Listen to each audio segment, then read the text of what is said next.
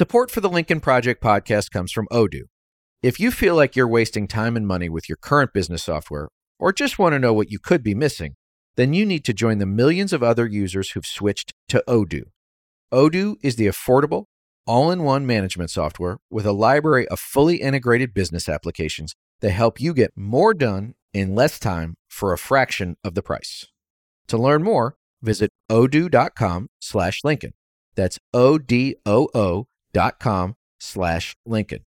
Odoo, modern management made simple. Hey everyone, it's Reed. Before we get started, think about this. As you're listening to this, we are 53 weeks away from the 2024 general election. I can't believe it, and you probably can't either. But all I want to say is thank you so much for listening. Thank you so much for participating in the pro-democracy coalition. And please go to jointheunion.us and lincolnproject.us and sign up for our updates, how you can get involved. Be big, everybody. Be your own bullhorn. And now, on with the show.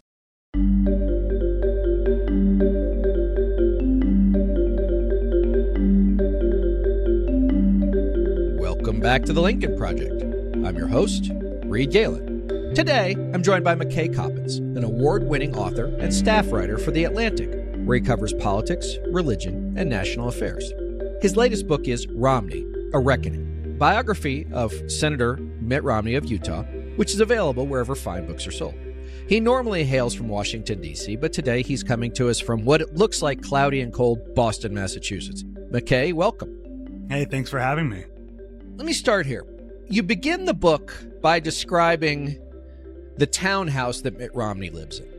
And it sounds like a very nice home, but also a very lonely place. You note that he's set up basically a dining table, or a table, I should say, in the dining room, where he's got a giant television strapped to the wall, and he eats ketchup-covered salmon sandwiches, which sounds unappetizing, to say the least.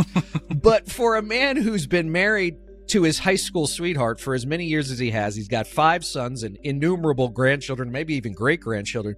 This sounds like the saddest bachelor pad one could describe in print.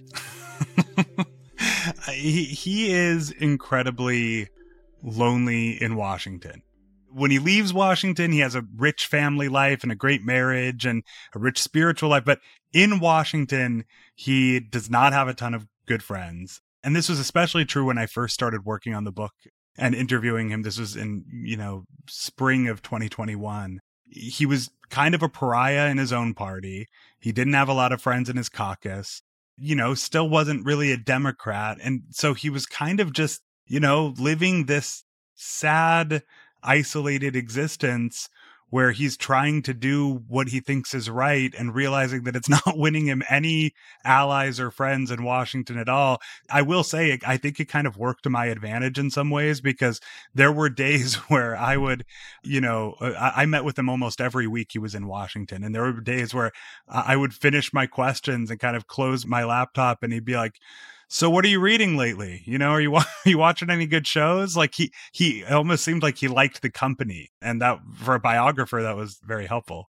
I have to imagine so, because the nature of being a biographer, and I talked to you a little bit about this right before we went on air, is that you're going to write a book about your subject, knowing that your subject won't like everything you put in it, but that if you do a fair and honest job of telling this individual story, that even if they disagree with you a little bit, at least they'll be okay with the overall outcome. But also, you gave him somebody to talk to who wasn't like, "How dare you did this today? How dare you did that today?" Right? Right. I mean, I do think that so much of his political life in the Trump era has been defined by either the right being mad at him or some people on the left feeling like he's not doing enough or not doing what they want him to do. That it probably was maybe a bit of a relief to have a writer there who's just kind of like patiently, non-judgmentally listening to him, and there was, a lot of our interviews were him sort of unburdening himself and kind of thinking through things in real time out loud. And That's, I think, what makes the book so interesting, is that it's, I would love to take credit as a writer, but he really was in a very introspective, soul-searching mood through a lot of our conversations over the course of 2 years. And I think that comes through in the book. Well, and so much of what's included are excerpts from his journals. He took these copious journals. I think, did that start during the 08 campaign or the 12 campaign? The 12 campaign is where he was kind of most meticulous and taking almost daily journal entries. And as you noted, his father, George Romney, who had been an auto executive in Michigan, had been governor of Michigan, was laid low by a gaffe McKay about the Vietnam War and saying he felt like he had come home brainwashed, which made such a splash then, which nowadays, given all of the things that make news, like that wouldn't even make the paper nowadays, right? That he was always worried about on the campaign trail saying the wrong thing, which ultimately in 2012, we know with 47% ultimately happened. But in his journals, if you were going to ask ChatGPT to draw you a picture of a United States senator, it would be Mitt Romney. And so you see, and, he's very thoughtful, even in his remarks and, during the speeches he gave during the impeachment things, very heartfelt, very, again, intellectually, he didn't just go out on the fly and do this. But then you see in his journal entries that, just almost like the letters of a John Adams or somebody from a different time, the thoughts that he wishes he could express, but only had, his iPad or his journal or whatever it was to give them. And he's very funny. He's much funnier than I think people give him credit for. He's much more hot-tempered, I think, in some cases than people would give him credit for or blame him for, because he has that mien of almost total control in public. Yeah, I describe him in the book as a walking amalgam of prep school manners and Mormon niceness and like the kind of practiced cool of like the finance world, So in public, he has really defined his persona as somebody who's very in control of his emotions. Right. Almost stoic in nature. Yeah. Disciplined and stoic and careful. And his journals are really where he vents. And it's almost a cathartic experience for him. In the 2012 campaign, this comes through especially clearly, where he will, get back from a long day on the campaign trail to a hotel room in some, swing state. And he just takes out his iPad and he just vents all of his frustrations, his judgments of the various, Republican primary candidates he's running against or Barack Obama. And he kind of lets loose there. And then buttons himself back up and gets ready to go back into the public. But the fact that he gave me his journals was one of the first indications to me that he was really ready to kind of unburden himself, because I told him at the outset that I only wanted to do this book if he felt like he was ready to be fully candid. And he almost took that as a challenge. And I remember just a few weeks into the process, getting a text from him while I was at church saying, check your email. I sent you something that might be interesting before our next conversation. And it was just hundreds of pages of his journals. And it just showed that he really was not worrying about his political position anymore or his place in the Republican firmament. I don't know at that point that he had decided he wasn't going to run for re-election. In fact, I think he was still leaning toward it, but he really had entered this kind of new liberated stage of his career where he wanted to just get everything out there. Yeah, and I want to come back to legacy as a theme in a minute, but I want to get to this. So in full disclosure, I interviewed with Romney and Mrs. Romney and Spencer Zwick in late 2006. I had just come off the Arnold Schwarzenegger campaign as deputy manager there. I went to Boston. I met with Beth Myers to interview to be a deputy campaign manager there. Candidly, the campaign structure didn't make sense to me as someone who'd sort of grown up in it. And so I ended up, as many of my friends did from that campaign, going to work for Senator McCain. But I found them incredibly engaging and very charming in person. And then I only saw him, at least in the 6 months I was with McCain in 2007, he was our opponent. Like the Seamus thing, like we laughed about that. The dog, there's a story of Romney puts a dog carrier on top of their car. The dog has this horrific bowel accident. He hoses the dog off and they keep going. And like we made hay of that in New Hampshire for weeks, right? And we just laughed with glee about the fact that we'd made poor Seamus the dog, something that I'm sure still he either grimaces or laughs about, McKay. But I do want to say that his political education, starting from his dad and then as he ran for Senate against Teddy Kennedy, was one of a candidate who was willing to learn. He did learn as a candidate. No question. I mean, if you look at how he progressed as a political candidate from, that first Senate campaign to the 2012 election, he had clearly sharpened his skills. He got better on the campaign trail. But the reason I think he learned and got better was because he, like a lot of very successful people, has an extremely high tolerance for doing things he finds unpleasant. He never really liked campaigning. He didn't like the debate format. During mock debates, Beth Myers told me about how he would explode in anger and throw his, notes on the floor. Like, he hated all of that stuff, but he was so determined to get good at it that he just kept putting in hour after hour after hour, practicing and going over the briefing materials and getting up to speed on these various issues. And so he did get better, but I think that he always struggled on the campaign trail because, like you said, his dad, his formative political experience as a young man had been to watch his dad's presidential campaign get derailed by a single poorly chosen word in a radio interview, and I actually think it was a little more complicated than that, but that was the lesson Mitt took. And so he told me his entire political life was shaped by him trying not to say something that would derail his own campaign. And what that means is it's like when they say, when they tell you don't think of an elephant, what do? You think of an elephant. Like, what that means is he was always telling himself, don't screw up, don't screw up, don't screw think up. of the elephant. Exactly. And what that means is you're eventually going to do it. And so, the 47% video, that's the most famous case, but there were all kinds of little moments during his presidential campaigns where he said something a little tin-eared, a little, just get a loan from your dad, or, oh yeah, I've got a lot of friends who are NASCAR owners, right? Like, I mean, I remember these as both an opponent and an observer. Yeah. And so the result was that most people did not get a sense of what he was like at all as an actual person, because he was trying so hard to fit in this box of a Republican presidential candidate that he never felt like he fully fit in perfectly. But I think that's just to put the pause button on Romney for a second. But that always gets the candidates who are attempting to be something other than they are, which is the presidential experience in particular is so denuding of all of that stuff. It doesn't matter how hard you try. And in fact, the harder you try, the more likely you will walk into the bear trap, because it is an impossibility to avoid it, as opposed to, like, I know it sounds like goofy, but like, be who you are. Like, if you look at, George W. Bush always had the gaffes. Joe Biden said this. Trump is his own universe of it, right? They were who they were because the process will expose you. But I think in Romney's case, it was because he didn't allow that other side of him, the funny, thoughtful side of him, to be exposed first, that when it did come out, that was the side that people saw of him. And there were a couple other things that he struggled with in terms of authenticity. One of them was that running in 2008 especially was trying to get to the right of John McCain and Rudy Giuliani and a bunch of other candidates in the field. Which in retrospect wouldn't have been that hard. Well, true. But the thing is, he was presenting himself as this kind of like Reaganite conservative, almost culture warrior.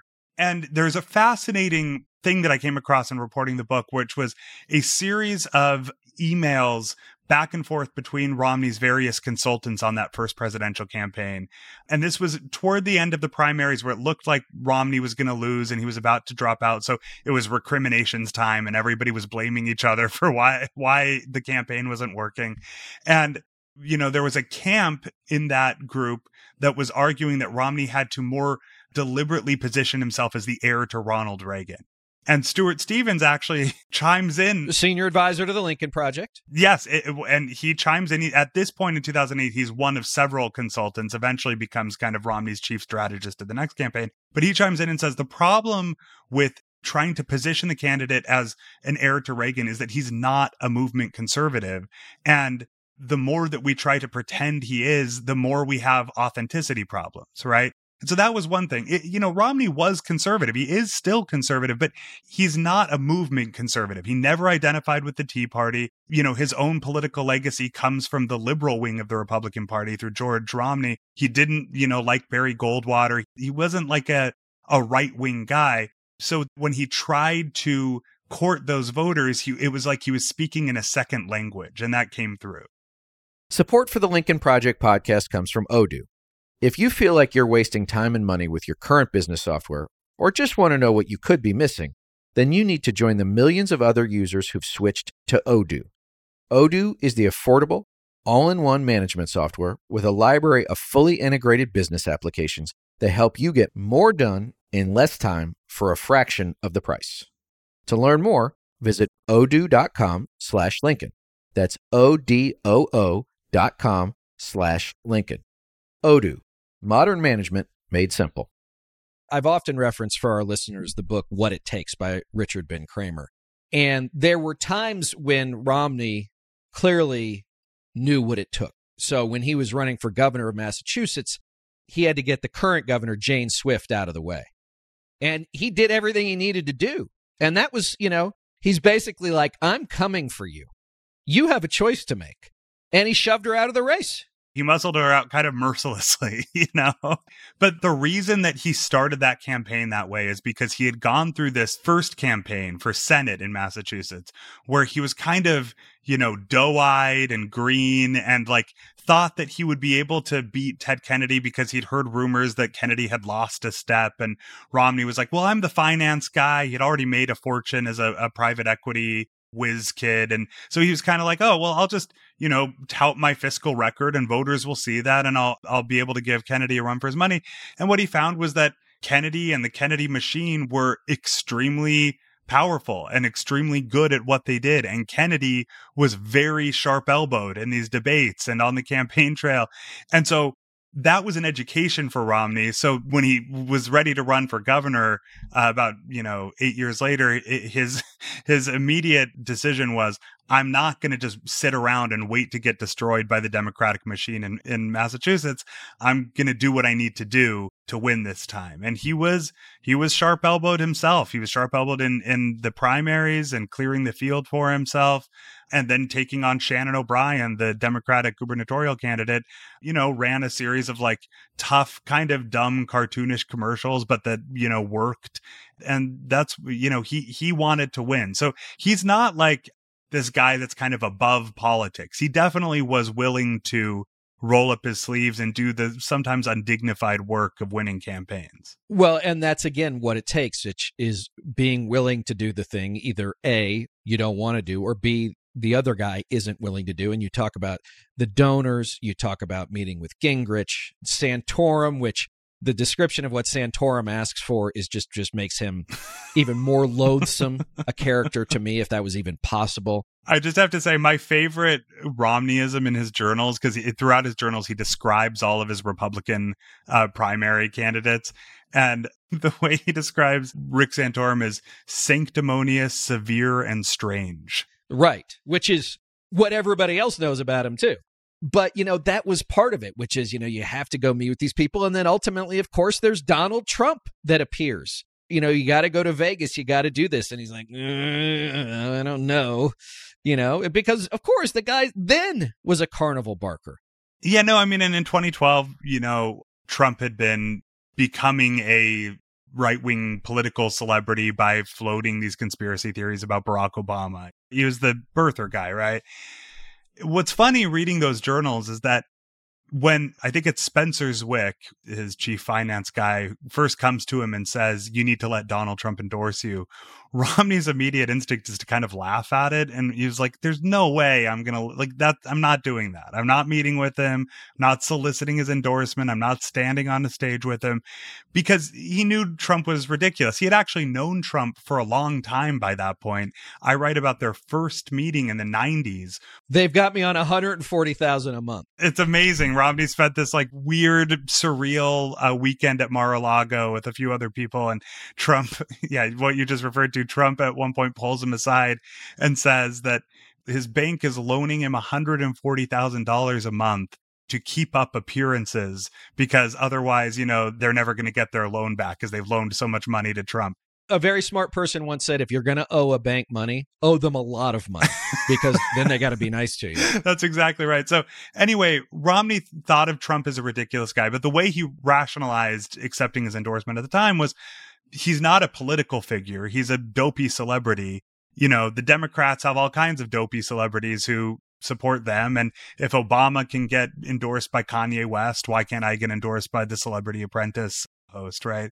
Now, looking back on that, he realizes that Trump was tapping into something among conservative voters that he didn't quite recognize at the time, that the birther conspiracy stuff and the way that Trump acted and the kind of outrageous antics, like it was actually masking kind of an insidious undercurrent on the right that became much more apparent 4 years later when Trump himself was running for president.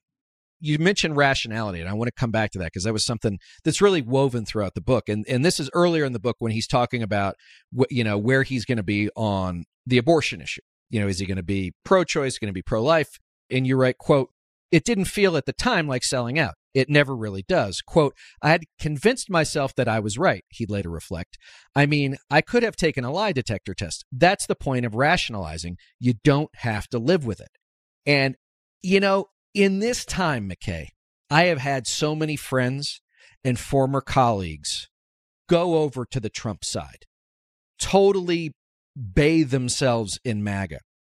And I always thought to myself, someday they'll wake up. But Romney crystallizes rationalization. Once you've done it, you don't have to feel bad anymore. And there's sort of that, through the book, through his career, and then ultimately in his time in the Senate, he sees all these people who have rationalized themselves to within an inch of their lives. And it's now like, okay, I've done it.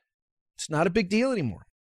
The idea of rationalization in politics was the one I actually found most compelling and interesting in writing this book, because he returned to it time and again, both in our interviews and in his journals, right? Because the subtitle of the book is A Reckoning. And Romney really is now at this point where he's reckoning with how his party became what it is now. And he believes, as I think I do, that the road to this moment is paved with political figures who made moral compromises that didn't seem at the time like moral compromises. Mm-hmm. What's the harm in humoring him? Exactly. They convinced themselves it's not that big of a deal, and it's important that I stay in the party. It's important that I win re-election. We can't let the Democrats, get control of the Senate. We can't let them win the White House. They'll pass the Green New Deal. There's 1,000 rationalizations, right? And all these people have talked themselves into believing that what they're doing is right because they want to see themselves as the good guy. It's not that they don't have consciences, right? Romney himself, like that was one thing that became clear to me. It's not as if Romney throughout his career was like bracketing questions of right and wrong and sort of setting that aside. He was always concerned with it, but those handful of times that he did rationalize doing something that he now regrets, it was a product of him wanting to get right with his conscience while also trying to win. The difference is that Romney reached a moment where he just, he was attuned enough to his own moral compass that he wasn't willing to cross the line and, join the MAGA movement or get on board with the Trump train, whatever, term you want to use, where most of his party was willing to do that. And that's how he ultimately became a pariah, I think. But let me ask that question, because I don't want to spend a lot of time during the Trump years, because I think the Senate years are, frankly, more interesting. But he did go to Jean-Georges in interview. I'm going to put that in air quotes. I hope that's appropriate and not insulting. To interview to be Secretary of State, which is a big job. And he laid out his, 4 requirements. He didn't want any silliness. He wanted to dictate foreign policy. He didn't want a bunch of political hacks laying around, and he wanted to appoint ambassadors. But he had to have known, McKay, that either A, this was never going to happen, or B, even if Trump said, oh, yeah, sure, that all sounds great, it was going to be a bill of goods. So that is an interesting moment. I think of that as kind of like the last temptation of Mitt, right? Because that was the last moment where he had the opportunity to sort of sell out his principles and join the Trump administration. Secretary of State is a big job. When we talked about this, I asked him, what were you thinking at that point? Because I think most people watching were like, what are you doing? Right? He had been so outspoken against Trump. He told me that there were basically two motivations going on. One was more noble, and it was basically this idea that he felt like there needed to be adults in the room. He saw Trump's election as an emergency. So like a Mattis and those Right, guys. exactly. And, at the time, it's easy to forget this now. At the time, the names being floated for Secretary of State were pretty frightening, right? Rudy Giuliani was on that list. And so Romney felt like, well, if I can get this job, I should probably take it. In fact, he told me that several former secretaries of state, including Hillary Clinton, called him and said, if Trump offers you this job, you have to take it. So there was that part of him that it's kind of more noble, public service oriented. But then there's this other part of him, and he admitted to me, I also just wanted the job. I like to be in the action. I like to be at the center of things. Secretary of State is a pretty great job where you can have a lot of influence. So he entertained it. He considered it. He ultimately didn't get it. We can talk about how serious the offer was. Trump and his allies say that they were just trying to humiliate him and it was kind of all one big prank. My reporting actually suggests that's not true. I think they were seriously considering him, or at least some people in Trump's orbit were. In any case, the line he finally wasn't willing to cross is that Trump told him, you can have this job if you retract everything that you said about me in 2016. And Romney was just like, I can't go that far. That's too ridiculous. No, look, I mean, one, that is a way that Trump often forgives. He's absolutely willing to forgive, at least for a moment. But also, he's more than happy to play Lucy pulling the football out from Charlie Brown, too. Yes, right? That's true. That's true. There's no question. But it's also a show of its subjugation. Because it's funny, because when Romney was first told this, I think he was talking to Mike Pence. He was like, well, I'll look absurd. Nobody's going to believe that I didn't really mean that stuff. But the point isn't that anyone believes it. The point is that Trump will have made Romney do this, and Romney is now submissive to Trump. That was the ultimate goal. So he decides to run for Senate in the state of Utah, where he obviously had family roots. He had been here in 2002 to rescue the Winter Olympics that year, much to the chagrin of some other big families in the state. Now he's in the United States Senate. And, for those of us, like I grew up on Capitol Hill, McKay, but like I didn't really understand, or maybe I'd forgotten, it's really like the nerdiest, shallowest clubhouse in the world, right? And, these lunches they do. And, it also reminded me, this is my opinion, not yours, just what a reptile Mitch McConnell is. He admitted he didn't like Trump. He knew where Romney was and was willing to let Romney do it. But he's like, but don't you impugn the honor of your colleagues. Like, these were all thieves without honor. I found that fascinating that like, that's what he got reprimanded for a couple of times. Yeah, it was actually during an onstage interview with me at the Atlantic Festival where it was right after, it was the beginnings of the Zelensky call had come out and the kind of first rumblings of impeachment were happening. And I asked him why he was the only Republican senator who seemed willing to criticize Trump for this call.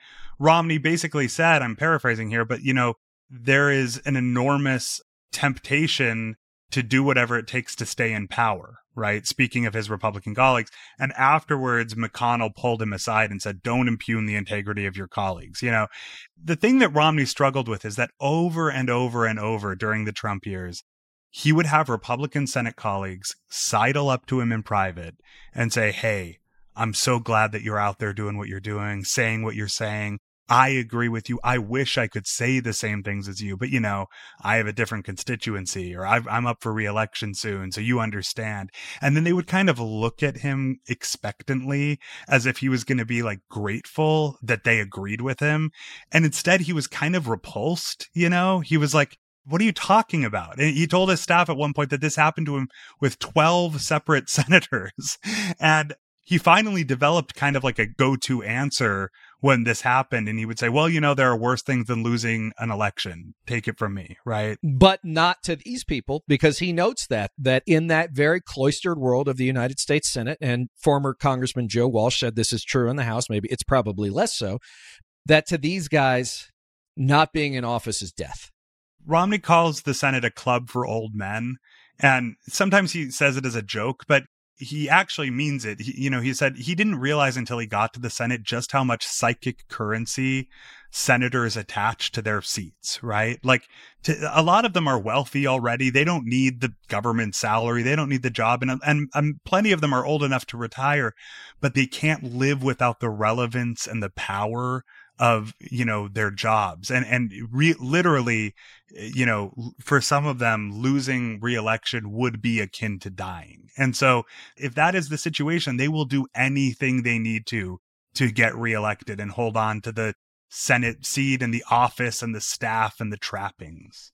And that's really the last person you want in public service, because by definition, McKay, it means I'm willing to do whatever it takes. I'm willing to say whatever I need to say. I'm willing to take any vote. I'm willing to cash any check.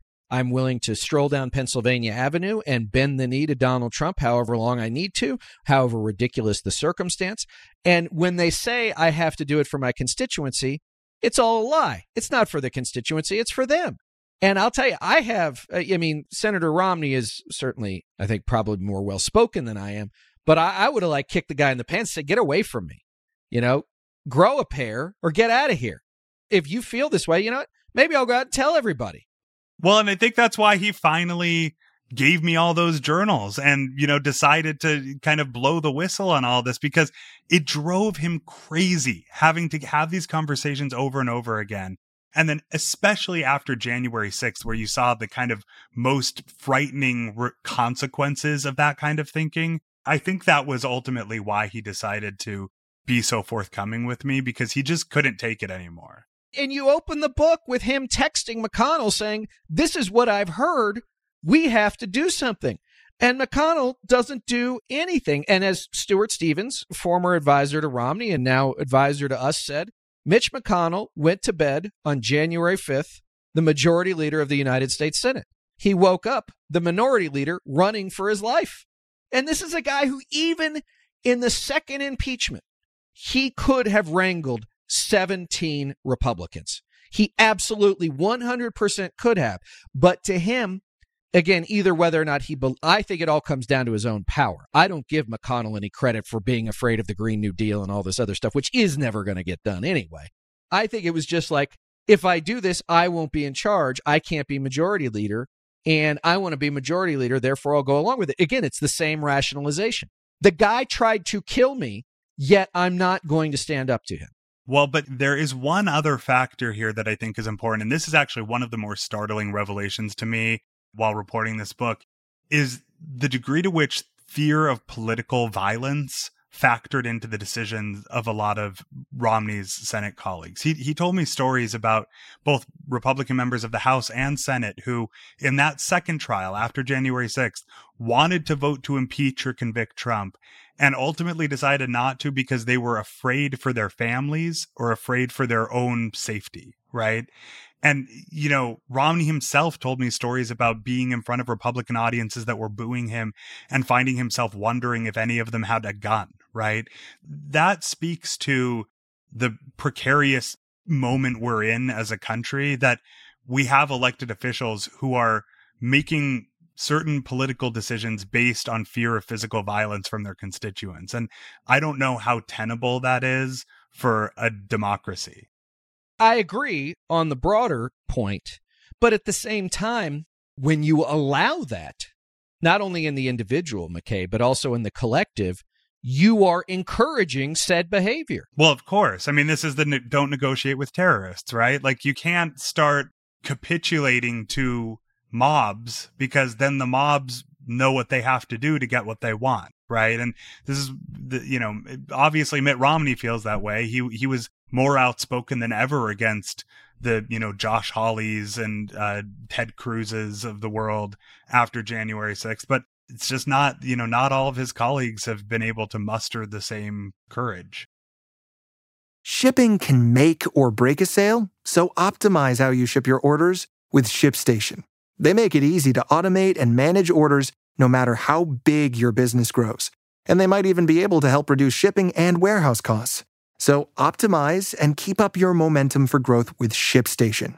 Sign up for your free 60-day trial now at ShipStation.com and use the code POD. That's ShipStation.com with the code POD. Does Monday at the office feel like a storm? Not with Microsoft Copilot. That feeling when Copilot gets everyone up to speed instantly? It's sunny again. When Copilot simplifies complex data so your teams can act, that sun's shining on a beach. And when Copilot uncovers hidden insights, you're on that beach with your people, and you find buried treasure. That's Microsoft Copilot. Learn more at Microsoft.com/AI for all. All right, so let's fast forward. So if you can, in your conversations, the senator would be up for re-election next year, 2024. He decides not to. What's the thinking? When we started this project, my assumption was that there was a good chance he would run for re-election, and he was telling his staff and donors that he was planning to. As time progressed, he became more and more isolated in his party. He did, though, during the first 2 years of the Biden presidency, kind of finally find his group in the Senate. It was, this bipartisan gang of, centrist Democrats and Republicans who were willing to work on legislation. Imagine that, legislators who were interested in legislating. And he actually really enjoyed that work. He worked on the infrastructure bill. He worked on a gun bill, a few other things. He really enjoyed that work.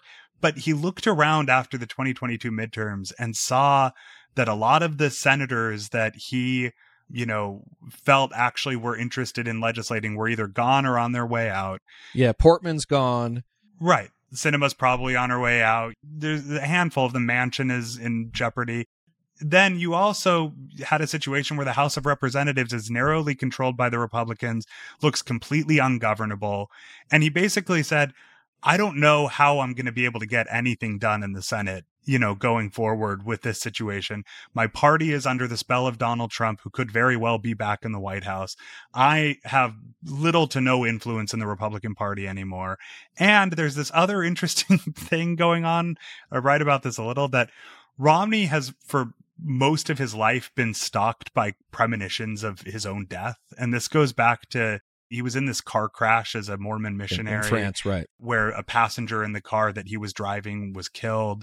And ever since then, he's had these kind of, thoughts of when he's going to die, all of which is to say he's convinced now that he doesn't have more than 12 years left. Right, because his dad passed away at 88. Right? His dad passed away at 88. He's the Romney man who's lived the longest of any of them. And, there's a history of sudden heart failure in his family. And he basically told me, if I have 12 years left, I don't want to send 6 of them sitting in a caucus lunch with J.D. Vance and Josh Hawley and Ted Cruz not getting anything done. Jesus, I wouldn't spend 12 minutes doing it if I didn't have to.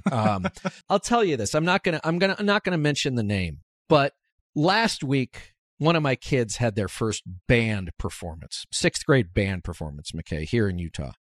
And my wife and I sat down and I looked over it and I recognized this person. I said, I think that's that person. And I'm Googling this particular role that this person had, and it was them. I thought to myself, this was a person who had a world-shaping job, responsibility, and they have since retired. And now here they are at noon on a Thursday in a Utah ski town watching their 6th grade grandson play in a band performance that, all due respect to the kids, sounds like a bunch of geese being strangled. And I thought to myself, this person has it figured out, right? They've been to the mountaintop, but at the end of the day, this on a Thursday afternoon is where they chose to be. It's such an important point because that is really how Mitt Romney sees life, right? He told me, how do I look at my life and measure my success? It's not by the elections I won. It is by my relationships with my wife and my kids and my grandkids, right? And I've got to say, I've profiled a lot of powerful people in my career as a writer, journalist, and a lot of people reach Mitt Romney's stage of life, people who have accumulated a lot of money, power, had, big careers, important careers, and they look around in their mid-70s and realize that their marriage is terrible, they're estranged from their kids, they don't, have a rich family life at all. Or a rich life outside of whatever it is they've spent their career doing. Right. Their life and value as a person has been derived entirely from their work, and now they're in retirement and they're miserable, right? I actually went up to Lake Winnipesaukee in New Hampshire, where he has his kind of family compound, and they do a family reunion every summer. And I spent an afternoon there with his family. And you can tell that this is a guy who has put in the time to have meaningful, deep, textured relationships with his family, with his wife, certainly, who he adores, but really all of his sons, his grandkids, his daughters-in-law, like, they love him in a way that suggests that they actually know him. And, you know, that is where his mind is now. He's thinking about his legacy. He's thinking about what he's leaving behind for them, and not the next election cycle. I want to spend a minute before we talk about 2024 on legacy, because it clearly matters to Mitt Romney and all of the things you said about his wife and his kids and his grandkids. And does he have great-grandchildren now? Yeah, he has 2, actually. Yeah, so 2 great-grandchildren, right? And he thinks a lot about that. But those same colleagues that seem to have sold out for everything for a job that they don't think they could live without, and if they do, they will be one of those guys or gals who looks around. You know, when we say, you know, history will look back on you, McKay, I don't think a lot of them care. So this is the biggest puzzle to me about the last several years of American politics. Again, I mean, I'm sure there's an element of rationalization going on, but like, there are so many people who, if they just stepped back and thought seriously about how their actions are going to be remembered by history, how their obituaries are going to be written, how, you know, their appearance in history books 50 years from now are going to look, that they would recalculate what they're doing. You would think, right? But nobody does. And I mean, maybe they don't care. Maybe they really don't. I mean, Mitt Romney told me that if there's any lesson to glean from his experience, it would be that, you know, we need to find a way to get our political leaders to be thinking about what their obituaries will say, rather than just the current news cycle or election cycle or whatever, right? That if we could get more of them to be thinking in those terms, it would change their decisions and it would incentivize them to follow their conscience, right? I don't know how to do that necessarily, but it doesn't strike me as impossible, because there is an element of vanity to that, right? like, you know, politicians are vain creatures. We all know that. And to a certain extent, all of us are. But, you know, asking them to think about their legacies shouldn't be a huge ask, because I think a lot of what drives people into public service in the first place is, you know, they have lofty ideas of doing things that will be remembered, right? And Romney has reached a point where that's how he's thinking. You know, I think that's why he gave me his journals and, you know, cooperated for this biography. He sees this as in some ways, a legacy play, right? But it just doesn't seem like there are a lot of people thinking seriously about their legacies these days in politics. And I think we're worse off for it. Well, speaking of the legacy of American politics, so as our listeners are listening to this, McKay, we'll be 53 weeks away from the 2024 election. Senator Romney will not be on the ballot. Someone who, I would say this, Romney's probably the last Republican I voted for, and very well might be the last Republican I ever vote for, although I live in Utah, so you take that for what it's worth. But where do you think he'll be in 2024 politically? Do you think he will be someone like he was in 2016 and since then, staunchly anti-Trump? Do you think he'll say out loud on a daily basis, Donald Trump shouldn't be president again? I know he has, but do you think he'll say that? Do you think that he, and maybe his last true act of political liberation, will endorse a Democratic president for re-election? I think there's no question he'll do whatever he thinks he can to stop Donald Trump from returning to the White House. He finds the prospect of a second Trump term deeply alarming. He thinks that the country is already in a pretty fragile place, and he thinks that we don't take seriously enough the peril that American democracy is currently facing, and that, you know, Trump back in the White House would be terrible. Romney, I think, is going to do what he can to prevent that scenario. But I don't know if, that means an endorsement or, behind the scenes work. In 2016, he gave that famous speech, denouncing Trump. But some of the more meaningful stuff that he really tried to do was, and I report about this in the book, work behind the scenes to try to get Trump's Republican primary opponents to coordinate with each other to deprive him the delegates he needed to clinch the nomination. It didn't work out for a variety of reasons you can read about, but I could see him working behind the scenes to stop that from happening. I certainly think he'll be vocal about the various outrages of the Trump campaign and the things Trump's saying. As for an endorsement, I don't know. I mean, what Romney told me, he doesn't really think endorsements make that much of a difference. And he thinks that given his current status in the Republican Party, anyone he endorses probably won't move a lot of Republican voters. But we'll have to see. I'm not ruling anything out. I mean, I report at the end of the book about the friendship that he's developed with Joe Biden. There's a lot of mutual respect there for each other. They disagree on all kinds of policy issues, but he sees Joe Biden as somebody who fundamentally respects the Constitution and respects democracy. And to him right now, that is the most important thing. That and the fact that in Romney's mind, Biden embodies the character of a president in a way that Donald Trump doesn't. And so we'll have to see what he does, in terms of who he backs or who he votes for, but he will certainly be trying to stop Trump. Well, it's a great book. I hope everybody reads it. It's called Romney, A Reckoning. Before I let you go, McKay, what else are you working on right now? Well, trying to figure out the next book. Why don't I put in a plug right now? I would love to write another biography of somebody who gives me all their journals and all their email correspondence. So if anybody is listening and has an idea, get in touch with me. Yeah, absolutely. Well, where can we find you on social media, if you still dare to go there, and where can we find your work? I'm still on Twitter, or I guess it's called X, just McKay Coppins. And I'm writing at The Atlantic. I'll be covering the election at theatlantic.com. You can find my author page there, and McKayAldenCoppins.com for various other exciting news about book events and other projects I'm working on. And as always, gang, you can find me on Twitter at Reed Galen, on Threads at Reed_Galen_LP. And now on Substack, the home front. Please sign up. Read up. Everything you need to know about what's going on, you can find there. McKay Coppins, thanks for joining me, and everybody else, we'll see you next time.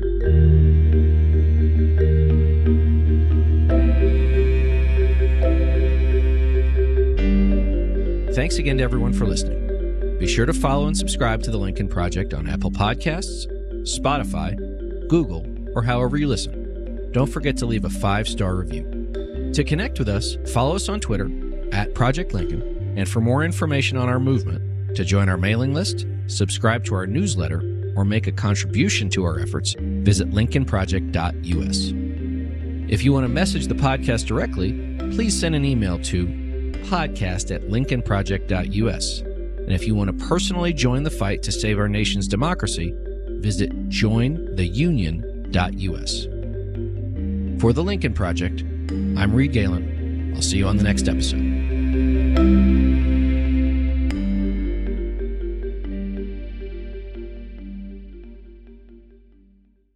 Waiting on a tax return? Hopefully it ends up in your hands. Fraudulent tax returns due to identity theft increased by 30% in 2023. If you're in a bind this tax season, LifeLock can help. Our U.S.-based restoration specialists are experts dedicated to helping solve your identity theft issues. And all LifeLock plans are backed by the $1 Million Protection Package. So we'll reimburse you up to the limits of your plan if you lose money due to identity theft. Help protect your information this tax season with LifeLock. Save up to 25% your first year at LifeLock.com/aware.